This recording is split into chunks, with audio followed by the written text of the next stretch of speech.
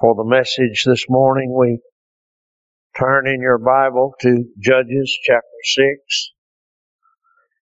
2 verses only. I will read them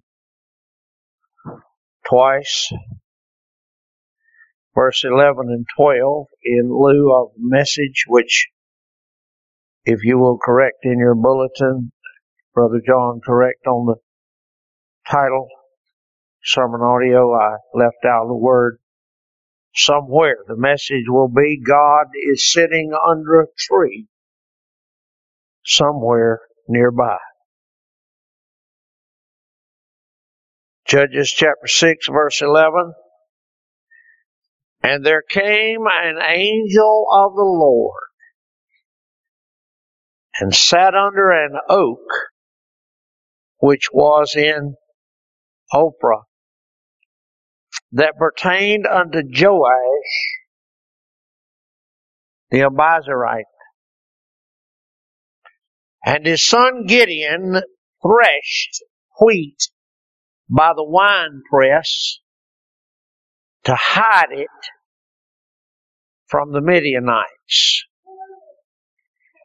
And the angel of the Lord appeared unto him and said unto him, The Lord is with thee, thou mighty man of valor. And there came an angel of the Lord and sat under an oak which was in Ophrah, that pertained unto Joash the Abiezrite, and his son Gideon threshed wheat by the winepress to hide it from the Midianites. And the angel of the Lord appeared unto him and said unto him, The Lord is with thee, thou mighty man of valor. Turn with me again and stand with me. And we'll sing together number 134.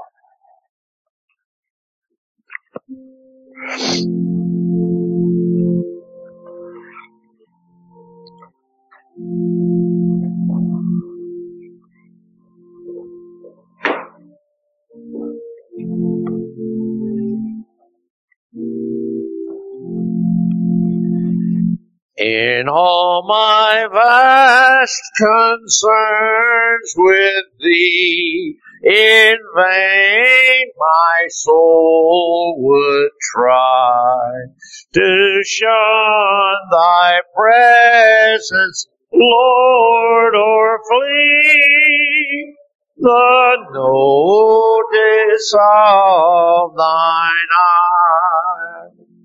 Thine all surrounding sight surveys my rising and my rest, my public walks, my private ways, and secrets of my breast.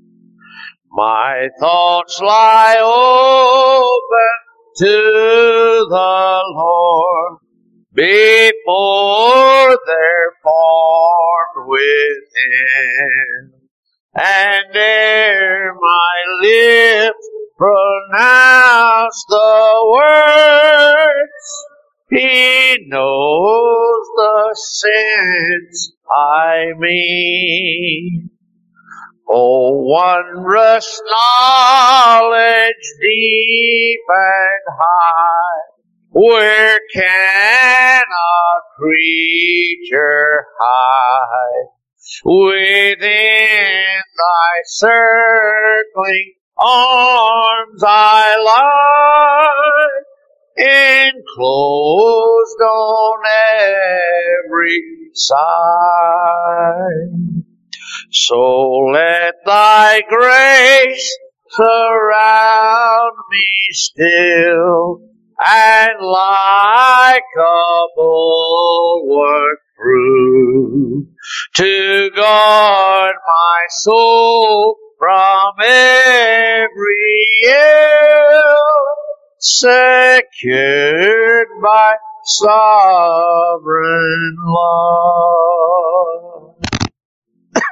They can be seated.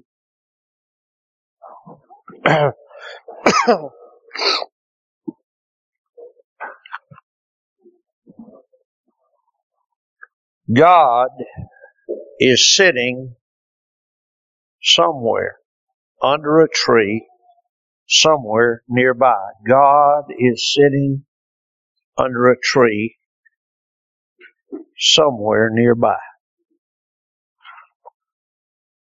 We've returned now this morning at last,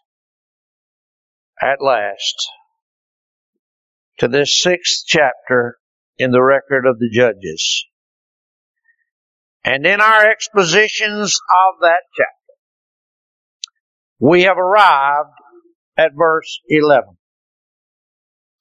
Here, in verse 11, is the beginning of the history of that man named Gideon. The history of this particular judge occupies a considerable volume in the sacred record. While some of the judges occupied no more than a verse or two, Gideon occupies a considerable volume.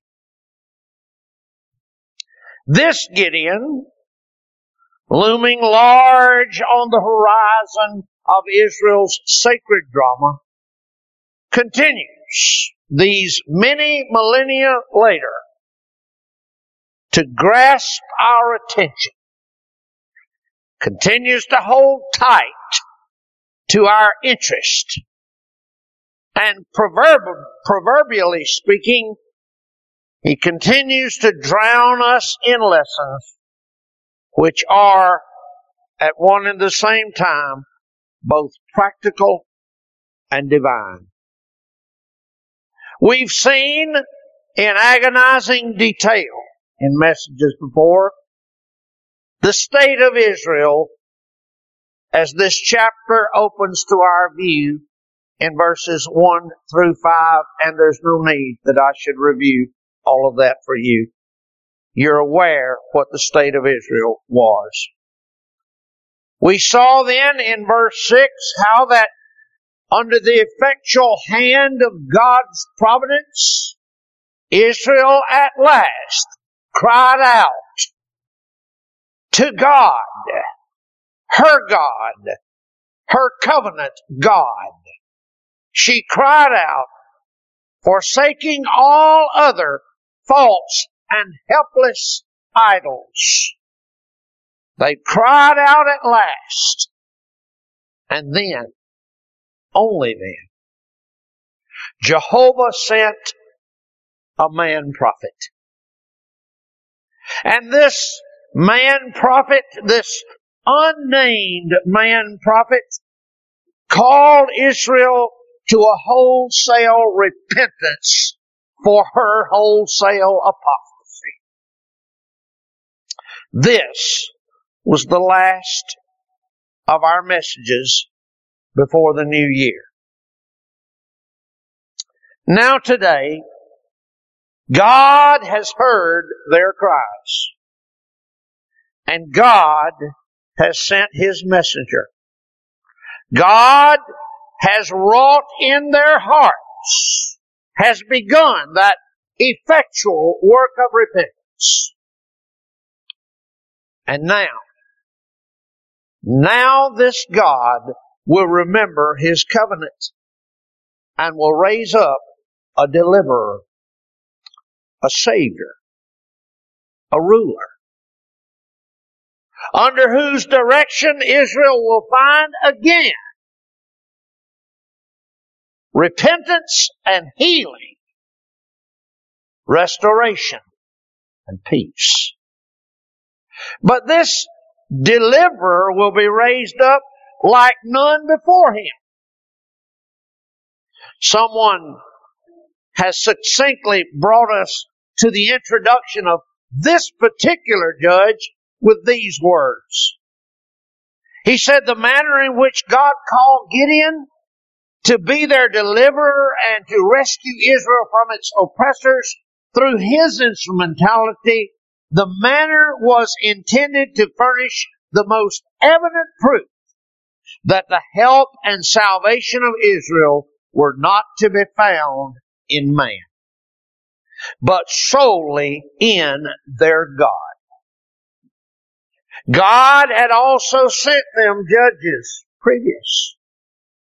The Spirit of Jehovah, you remember, had come upon Othniel so that he smote the enemy in the power of God, chapter 3 and verse 10. Ehud had put to death the hostile king by stratagem and then destroyed his army in chapter 3.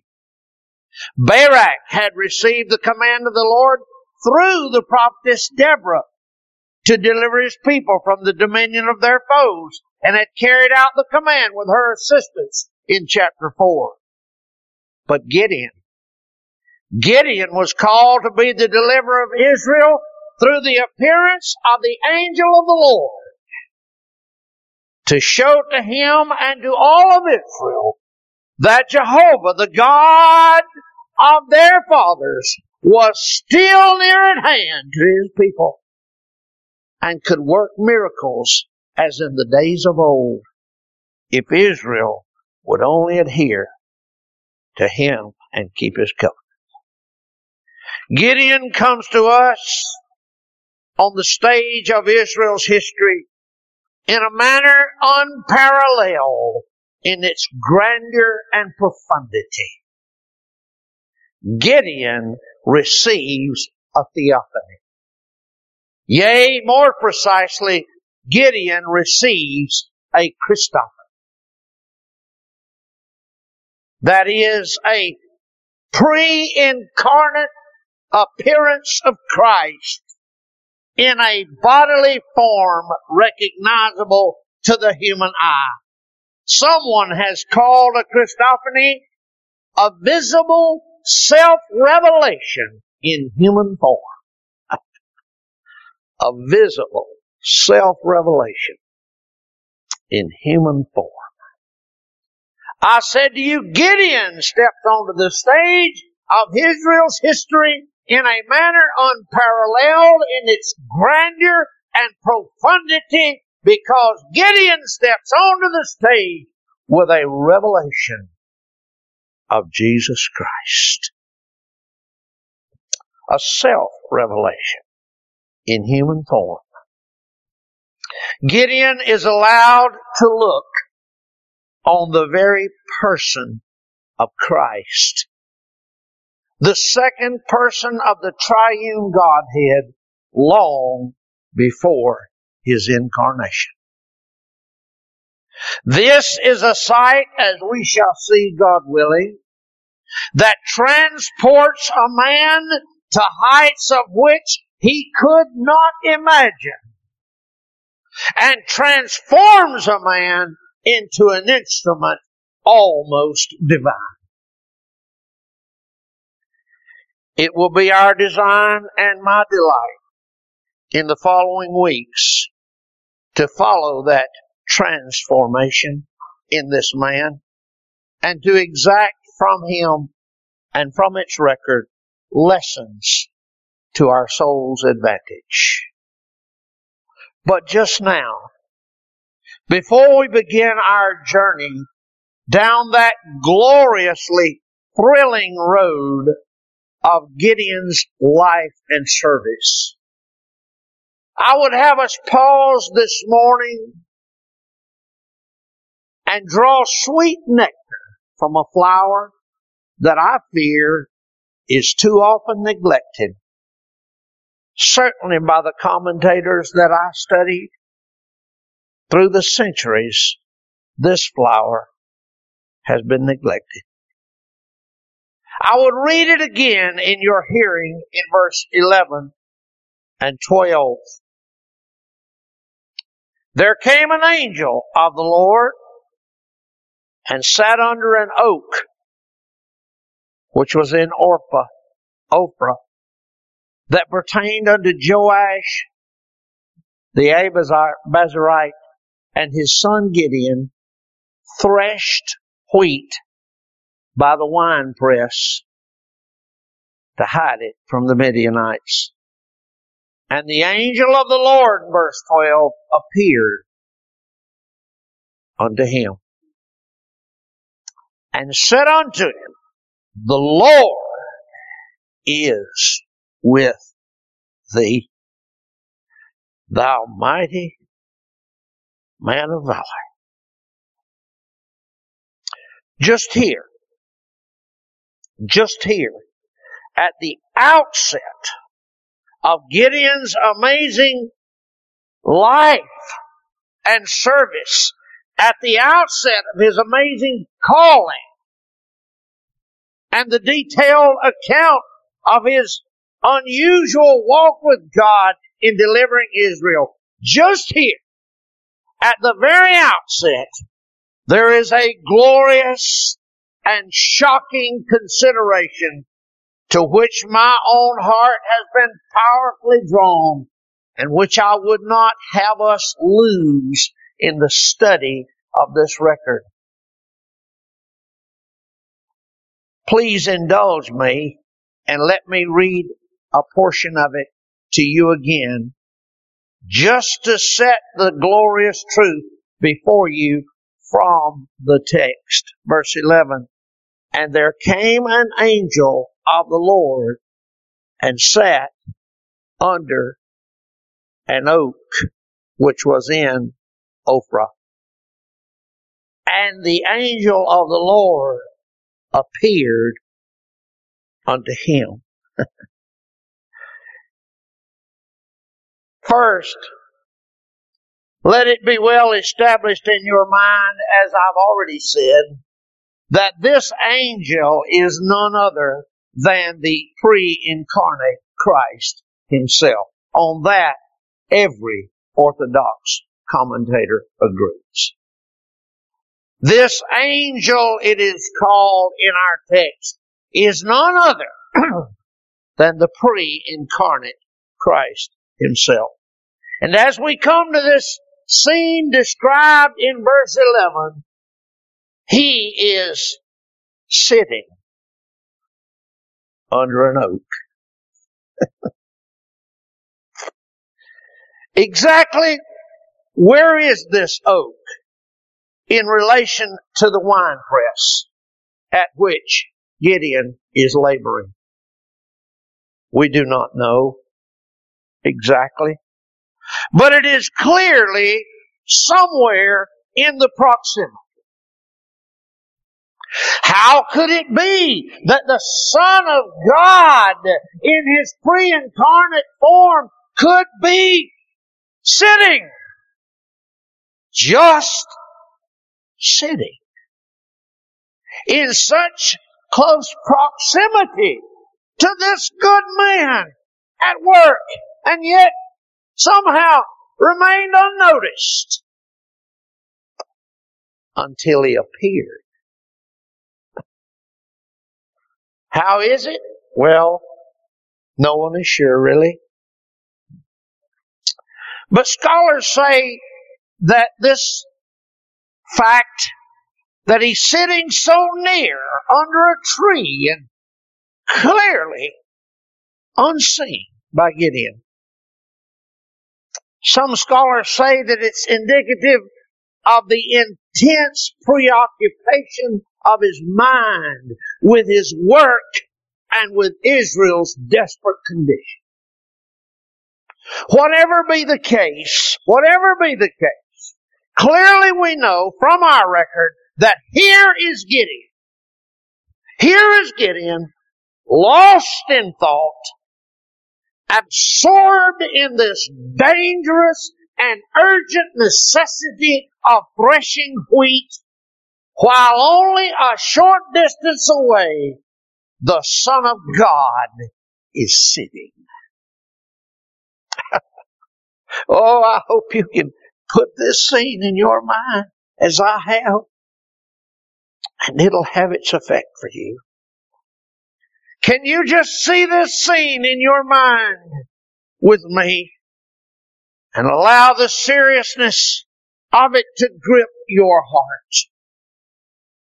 Over here labors a man, Gideon, a desperate man, a strong man, but fearful. A man racked with the torture of Israel's crisis and struggling just to feed his family. A man stained with the idolatry of his father's own household, verse 25. And yet he's heard, no doubt, he's heard. He's heard and grieved. He's grieved to repentance has already begun in his heart. It's good work. He's heard the message of that man prophet, and the good work of repentance has already begun in his heart. But what to do? What to do? He cannot tell. And so he labors on, lost in his own thoughts and maybe even praying, and many scholars say, no doubt he was absorbed in prayer as he was threshing that wheat, working and praying, no doubt, earnestly and urgently.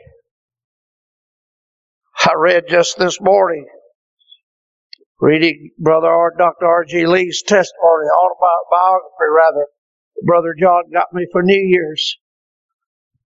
Read just this morning how he was converted. He under such deep conviction, but he was plowing with his father's mule field and plowing. He worked and plowed, and he was under such deep conviction. It was interesting how the writer described it. He said finally when he finished, he went out to the end of a row and he stopped and he couldn't bear it anymore. And he stepped out on the edge of the woods while the old mule watched him and couldn't make any sense out of any of it. He went out, got on his knees and said, God, if you can save me now. No doubt while he held those plow stalks in his hand and followed that mule, he was oblivious to everything in the world. Such as a man under conviction. Couldn't think of anything, wasn't paying attention to anything. I'm surprised he could even plow under deep conviction. And Gideon was in such a state of mind. He's threshing in this wine press, beating out the wheat, hiding from the Midianites. And all the while his heart is occupied. He's sore afraid and concerned and burdened. And no doubt we find from the later record that repentance had already begun in his heart. But what to do? What to do? He doesn't know what to do. There he is. There he is. And just then,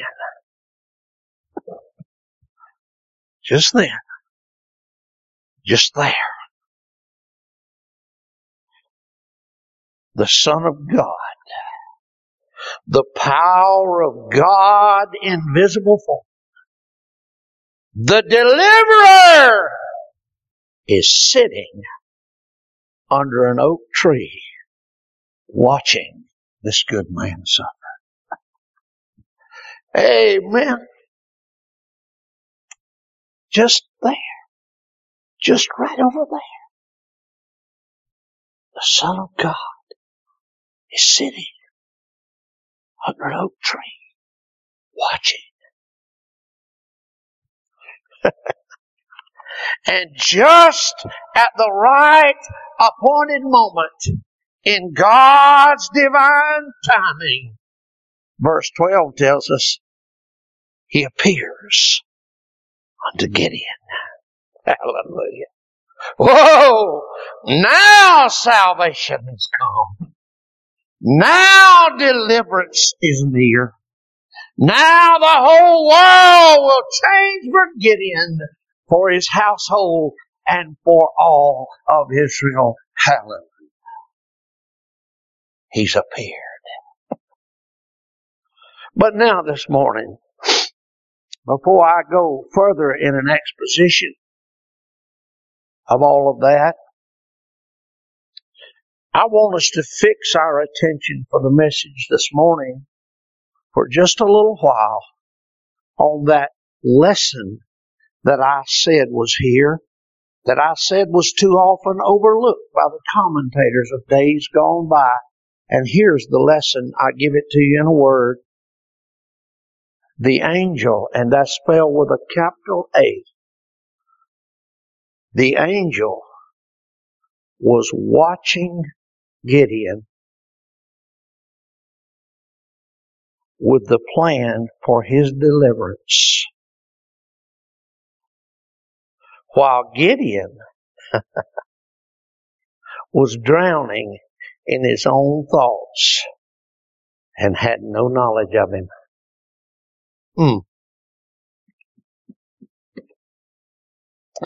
The angel was watching Gideon with a plan for his deliverance while Gideon was drowning in his own sorrows, his own trials, his own thoughts, and had no knowledge of him. Whoa, can I just make it plainer for you by giving it to you in these words? God was near, watching before he had any knowledge of him. Amen. Thank God. By the grace of God, I want to bring this truth to you home to your heart from this text this morning in 4 specific areas. Number 1, God was watching you before you had any existence in time.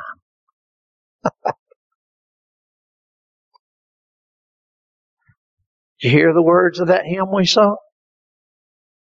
Did you hear those words? Did you hear the words of that hymn we sung?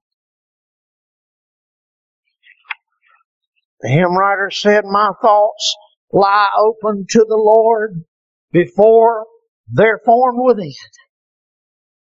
And ere my lips pronounce the word, He knows the sense I mean. Number 1, God was watching you before you had any existence at all in time.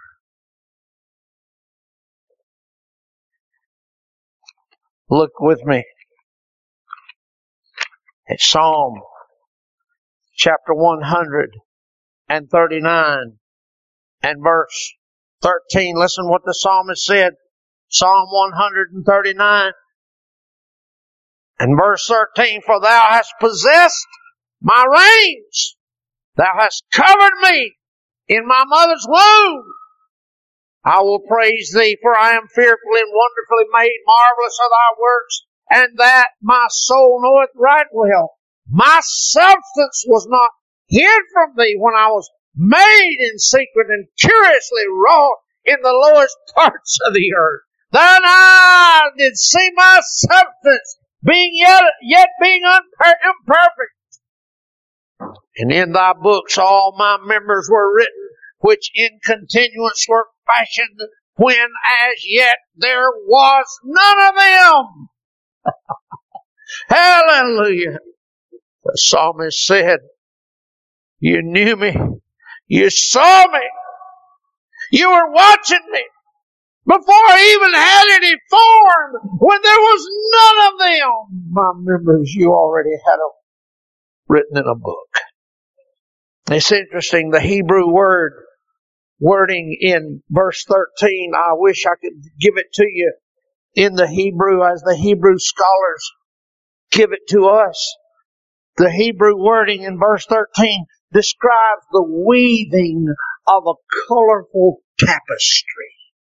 Oh, he said, thou hast possessed my reins. Thou hast covered me in my mother's womb. And the word is a word that's used to describe the weaver's job in weaving a glorious, colorful tapestry. The psalmist said, you were weaving the tapestry of my life before I ever had an existence. The Hebrew word in verse 16 is glomus, and it means a ball wrapped together, an unshapen mass. He said, I was yet unperfect. And in thy books my members were written, which continues were fashioned when there was yet none of them. My members were unperfect.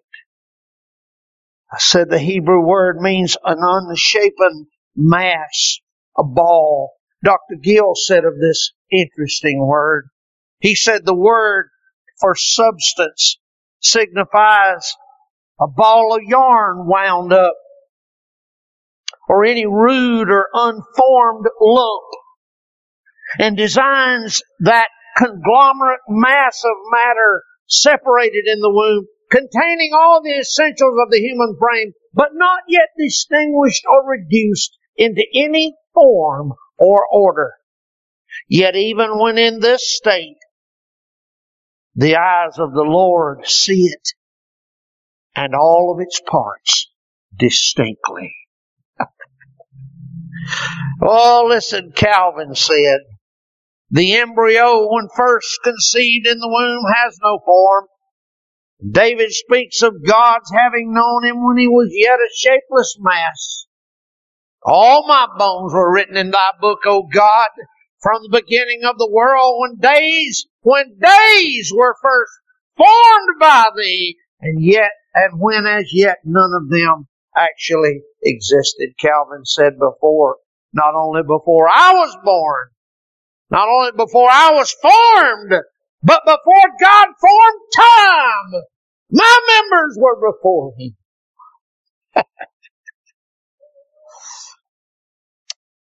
Calvin said even when David was in fieri, Latin informing, even when David was in fieri, God was watching him. Oh, blessed Gideon.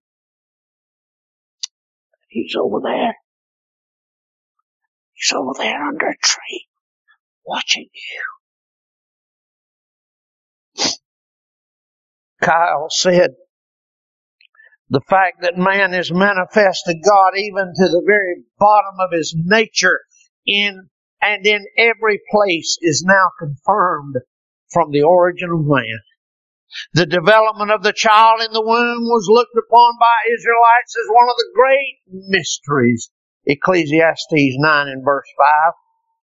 And here the poet praises this coming. Here in the psalm, the poet praises this coming into being as a marvelous work of the omniscient and omnipresent omnipotence of God. The reins he talks about are made specially prominent in order to mark them.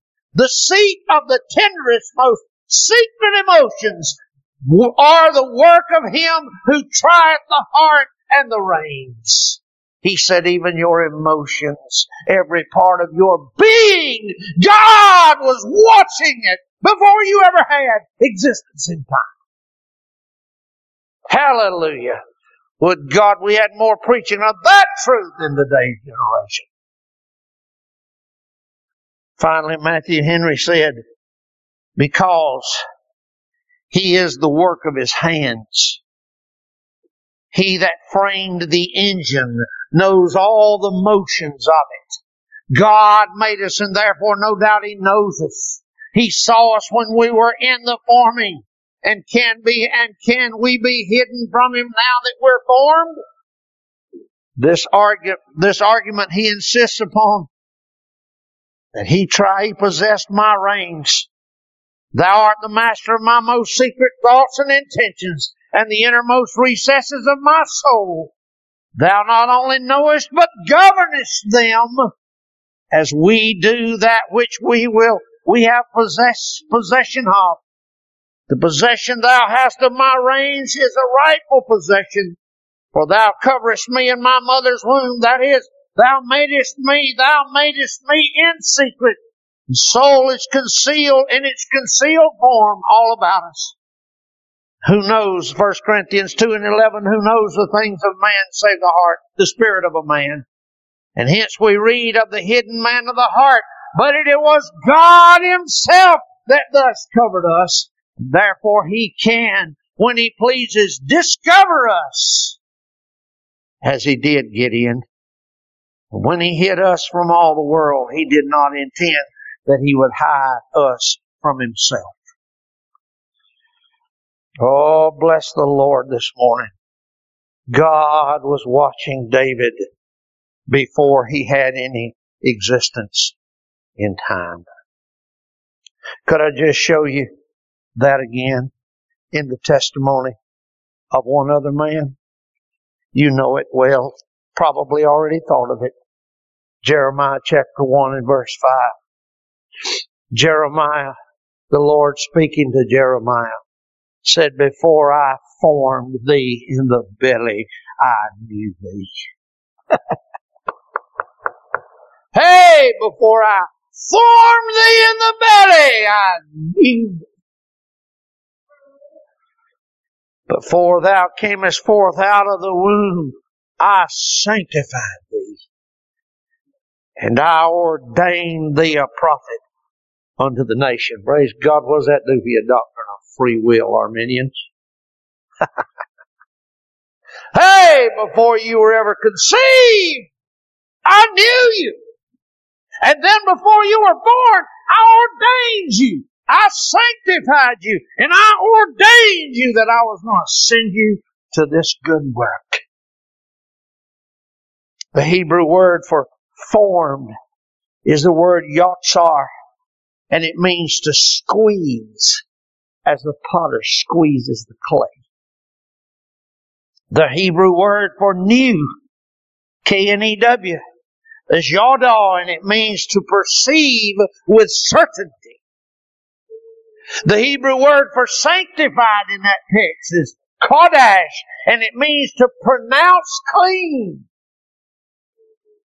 And the Hebrew word for ordained is nathan, and it means to cast into a certain direction. And so then, if I may read you that one verse from the Hebrew, by the literal use of its words, the verse would sound like this: before I squeeze you in the shape for your birth, I perceived with certainty that I was going to pronounce you clean and cast you into a very specific direction. Hallelujah! Thank God for the inspired Scriptures. Thank God for these words. Hey, what's a man going to do? What's Jeremiah going to do when God comes to him and says that to him? Before I squeeze you into shape for your birth, I perceived with certainty that I'd pronounce you clean and set you in a specific direction. Hallelujah for a sovereign God. Hey, I just want to point you to the fact that He saw you before you ever had any existence. Oh, David, says our Lord. Jeremiah, says our Lord, I was looking at you before you had any existence in time. Oh, Gideon, says Jehovah the angel, I'm sitting under an oak tree watching you. Oh, but to others he said, before I even formed you, I was watching you. Could I just show you one more? Indulge me, please. Could I show you one more? Judges chapter 13. I will get there, maybe not. Judges chapter 13. And the children of Israel did evil again in the sight of the Lord. And the Lord delivered them into the hand of the Philistines 40 years. And there was a certain man of Zorah, of the family of the Danites, whose name was Manoah. And his wife was barren, and bare not. And the angel of the Lord appeared unto the woman, and said unto her, Behold now, thou art barren, and bearest not, but thou shalt conceive, and bear a son. Now therefore, beware, I pray thee, and drink not wine or any strong drink. Eat not any unclean thing. For lo, thou shalt conceive, and bear a son, and no razor shall come on his head. For the child shall be a Nazarite unto God from the womb, and he shall begin to deliver Israel out of the hand of the Philistines. Oh, Samson, says our Lord, I've made all the plans for your life before you even had any existence. Listen to me, little woman. Don't drink wine. Don't touch any unclean thing. You have not yet conceived, but you will. And that child is mine. In a special work. Oh, God saw him. God saw him. He didn't see the Lord. He hadn't seen the Lord. He hadn't even in existence. But the Lord's looking at him. Oh, my dear sainted friend this morning, can I say this to you and take it to your heart? Before the stars were hung in their luminary sockets, God was thinking about you. Before your mother thought about you, before your father thought about you, before your grandmothers and grandfathers thought about you, go back as far as you want to in your genealogy. Before any of these people thought about you, God was looking at you. God was looking at you. God was looking at you. Ephesians chapter 1, you know it well. You don't have to look. Verse 3, Blessed be the God and Father of our Lord Jesus Christ, who hath blessed us with all spiritual blessings in heavenly places in Christ, according as he hath chosen us in him before the foundation of the world, that we should be holy and without blame before him in love, having predestinated us unto the adoption of children by Jesus Christ himself, according to the good pleasure of his will. God was thinking about us before we had any existence. Oh yes. This scene in verse 11 or 12 of Judges chapter 6 makes us to remember that our God sees us before we even have any existence in time. God sees us before we have any existence in time. Gideon is over here laboring. I wish I had the skill of words and conveyance of language that I could paint in your mind the picture of Gideon on that threshing floor. Oh, his heart is heavy. He's no doubt heard the prophet, heard the man. He knows Israel's trouble, the source of his trouble. And he's buried down there working. By the way, if I didn't tell you, verse 11, that word threshed is not the normal word for threshing wheat. In the Hebrew, it's a word that means to be to be knocking out with a stick. That's not how wheat was threshed in Israel. Wheat was threshed by trotting on it in a big open floor with oxen.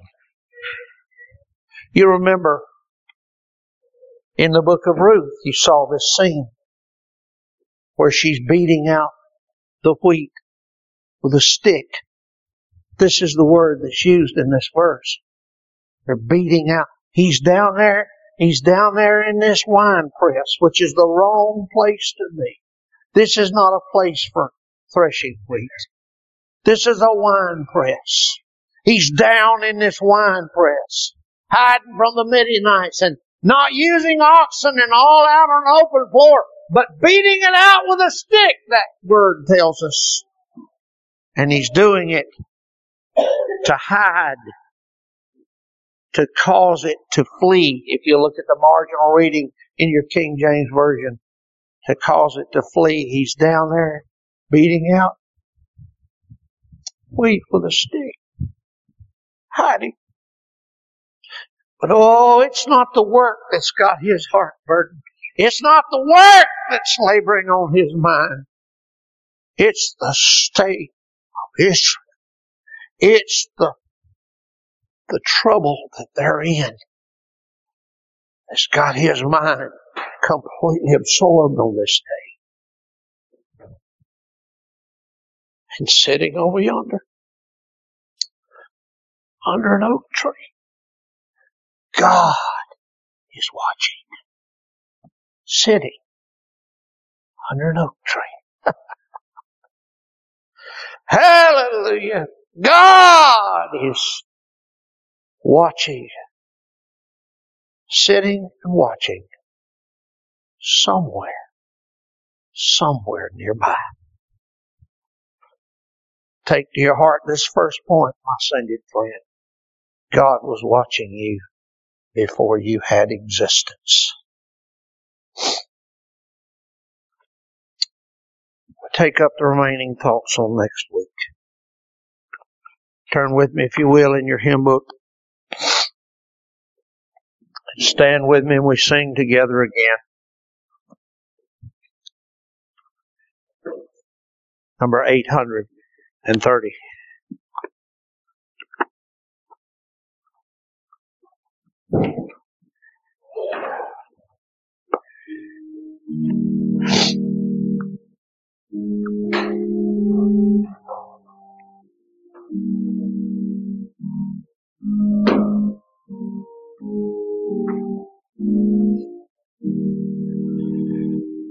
Ye men and angels witness now, before the Lord we speak.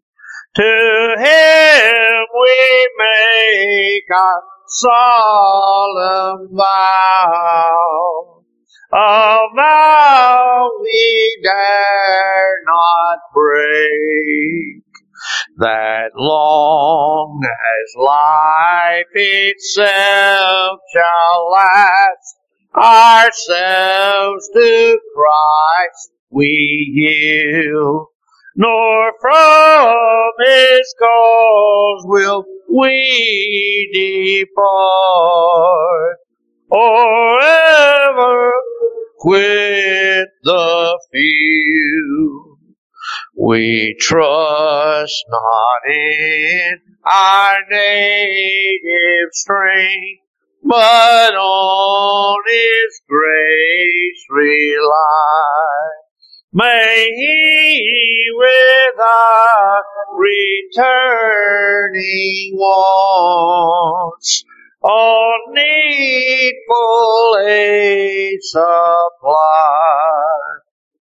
O guide our doubtful feet aright, and keep us in Thy ways. And while we turn our vows to prayers, turn Thou our prayers to praise.